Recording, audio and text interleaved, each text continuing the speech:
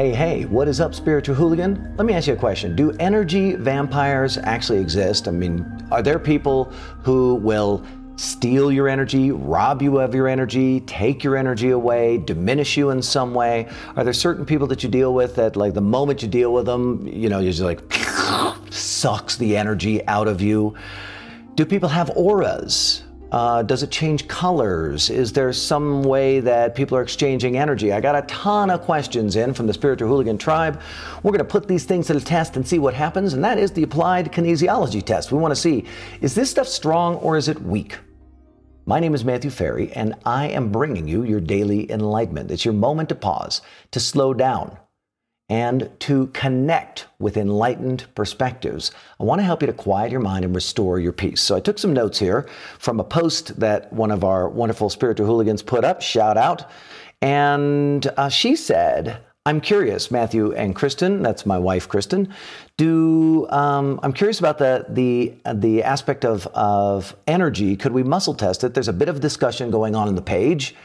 So here's what she said, and what I did was I took these and I had other people corroborate them. So the test that I'm doing, I did the muscle test myself, then I had other people test it to make sure that I wasn't testing in a bubble, to make sure that what I was testing was actually working and it wasn't just me noodling around with my fingers, muscle testing strength and weakness. Okay, so remember, strong and weak doesn't mean true or false. Strong and weak just means that it strengthens you and it weakens you. And over time, what I've discerned is the more you do that is strong, the quieter your mind gets, because you're not in a survival state. When you're weak, you're in a survival state. Your body has to compensate in some way, and mental chatter is a compensation. Okay, with that in the background, check it out. Let me read some of these things, all right? Do we have chakras?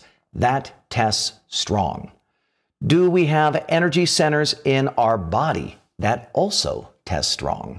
And then the follow-up, can they be blocked? That also tests strong. So here's the thing to note. Because those things test strong doesn't mean that they're true.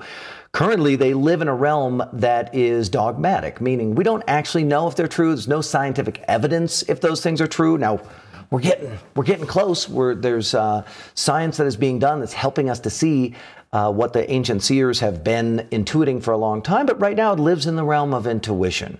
So for us, what we do is we say, okay, is that a strengthening thing for me to believe, or is that a weakening thing? Will it weaken my body to think that? Because if it does, then my mind is going to start chatting. It's going to be a bummer, okay?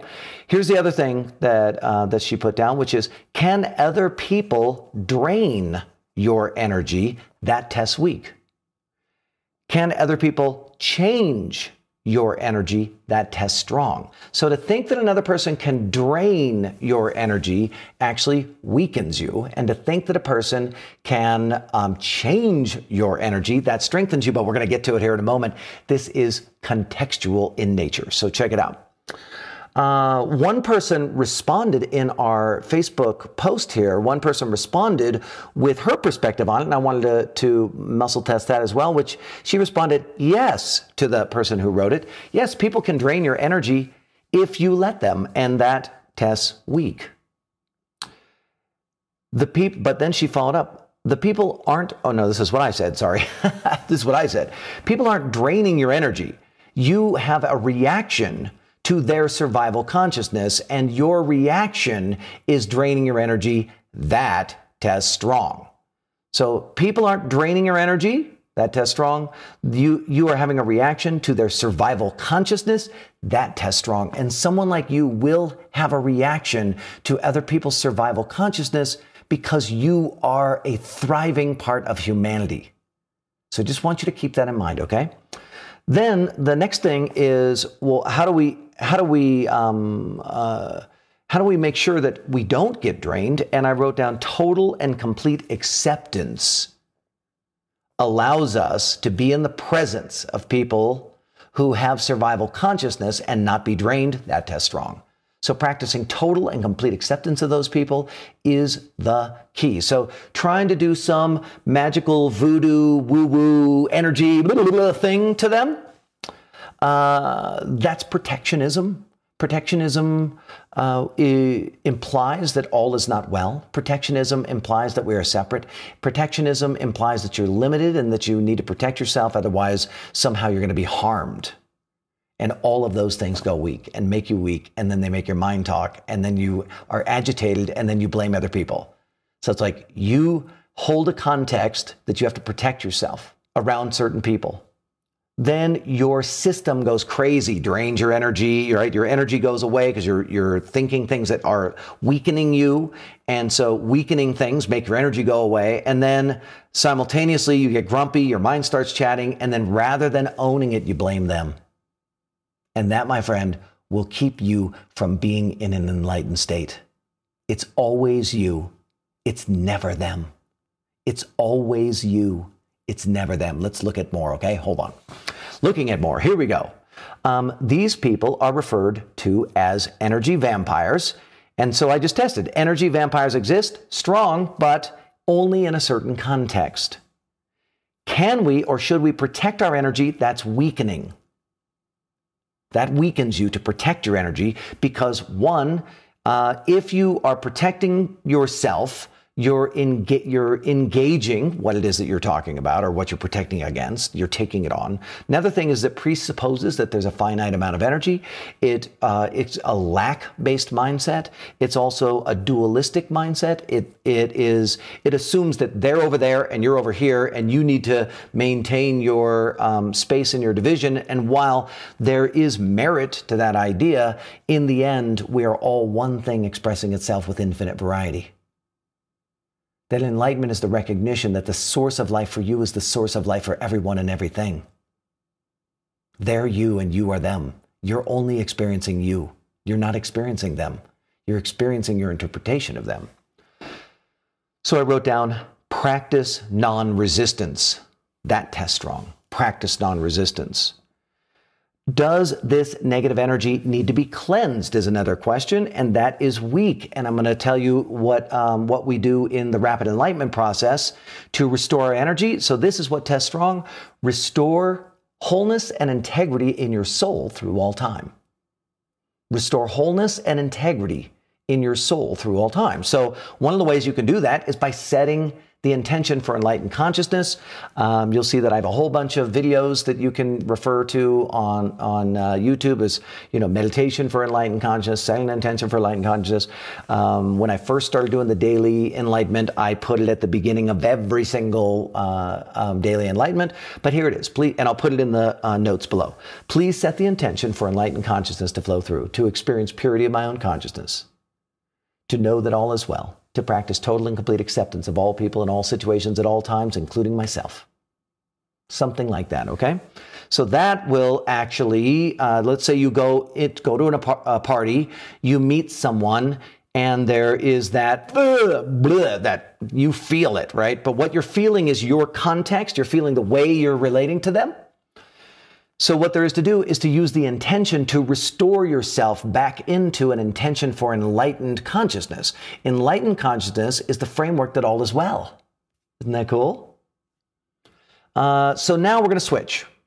And the next set that people talked about was, do people carry a color of energy in their aura?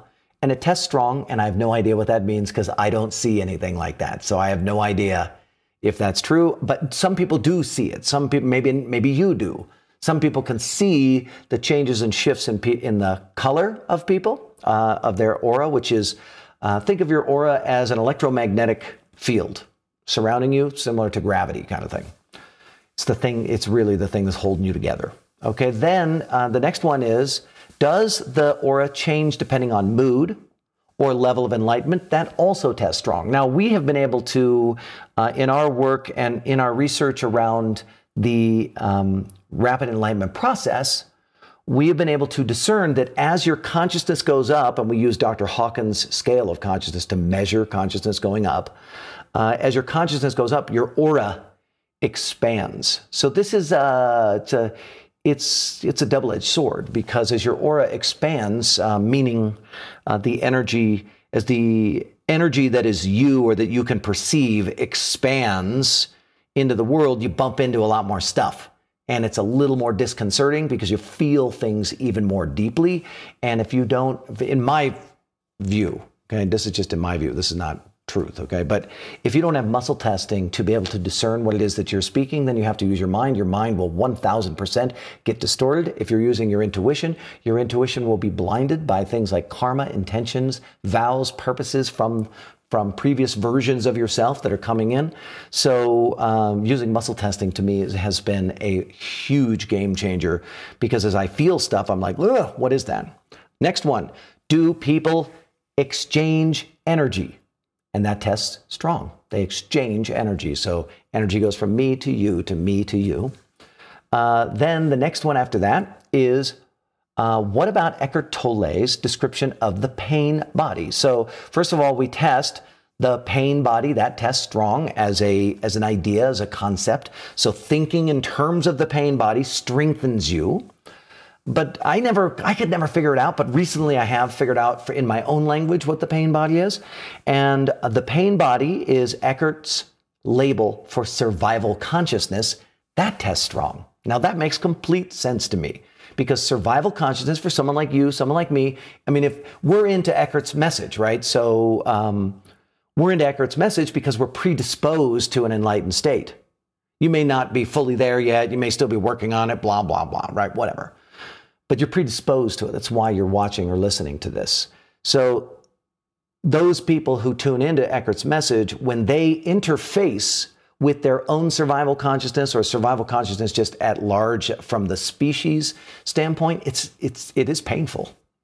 Okay, then she says, I know that I personally feel something that I have called, quote, the energy or vibe of a person or even a room or a place, and that there are some who seem to drain my energy if I allow it. All of that tested weak, except for if I allow it.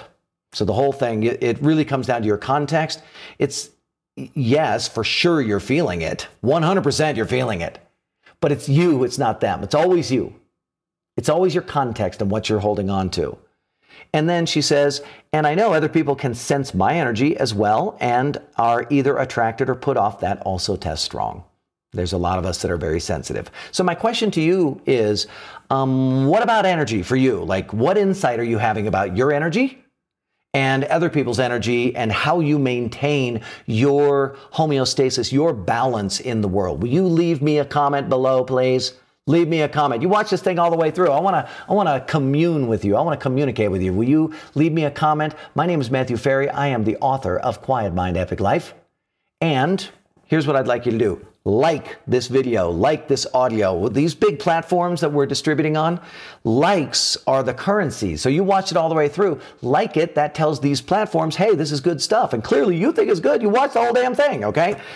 Second thing is, share this with people in your tribe who you think it'll make a difference for, and leave me a comment. Those three things make a huge difference in getting this message out there into the world, and I would love your help in that.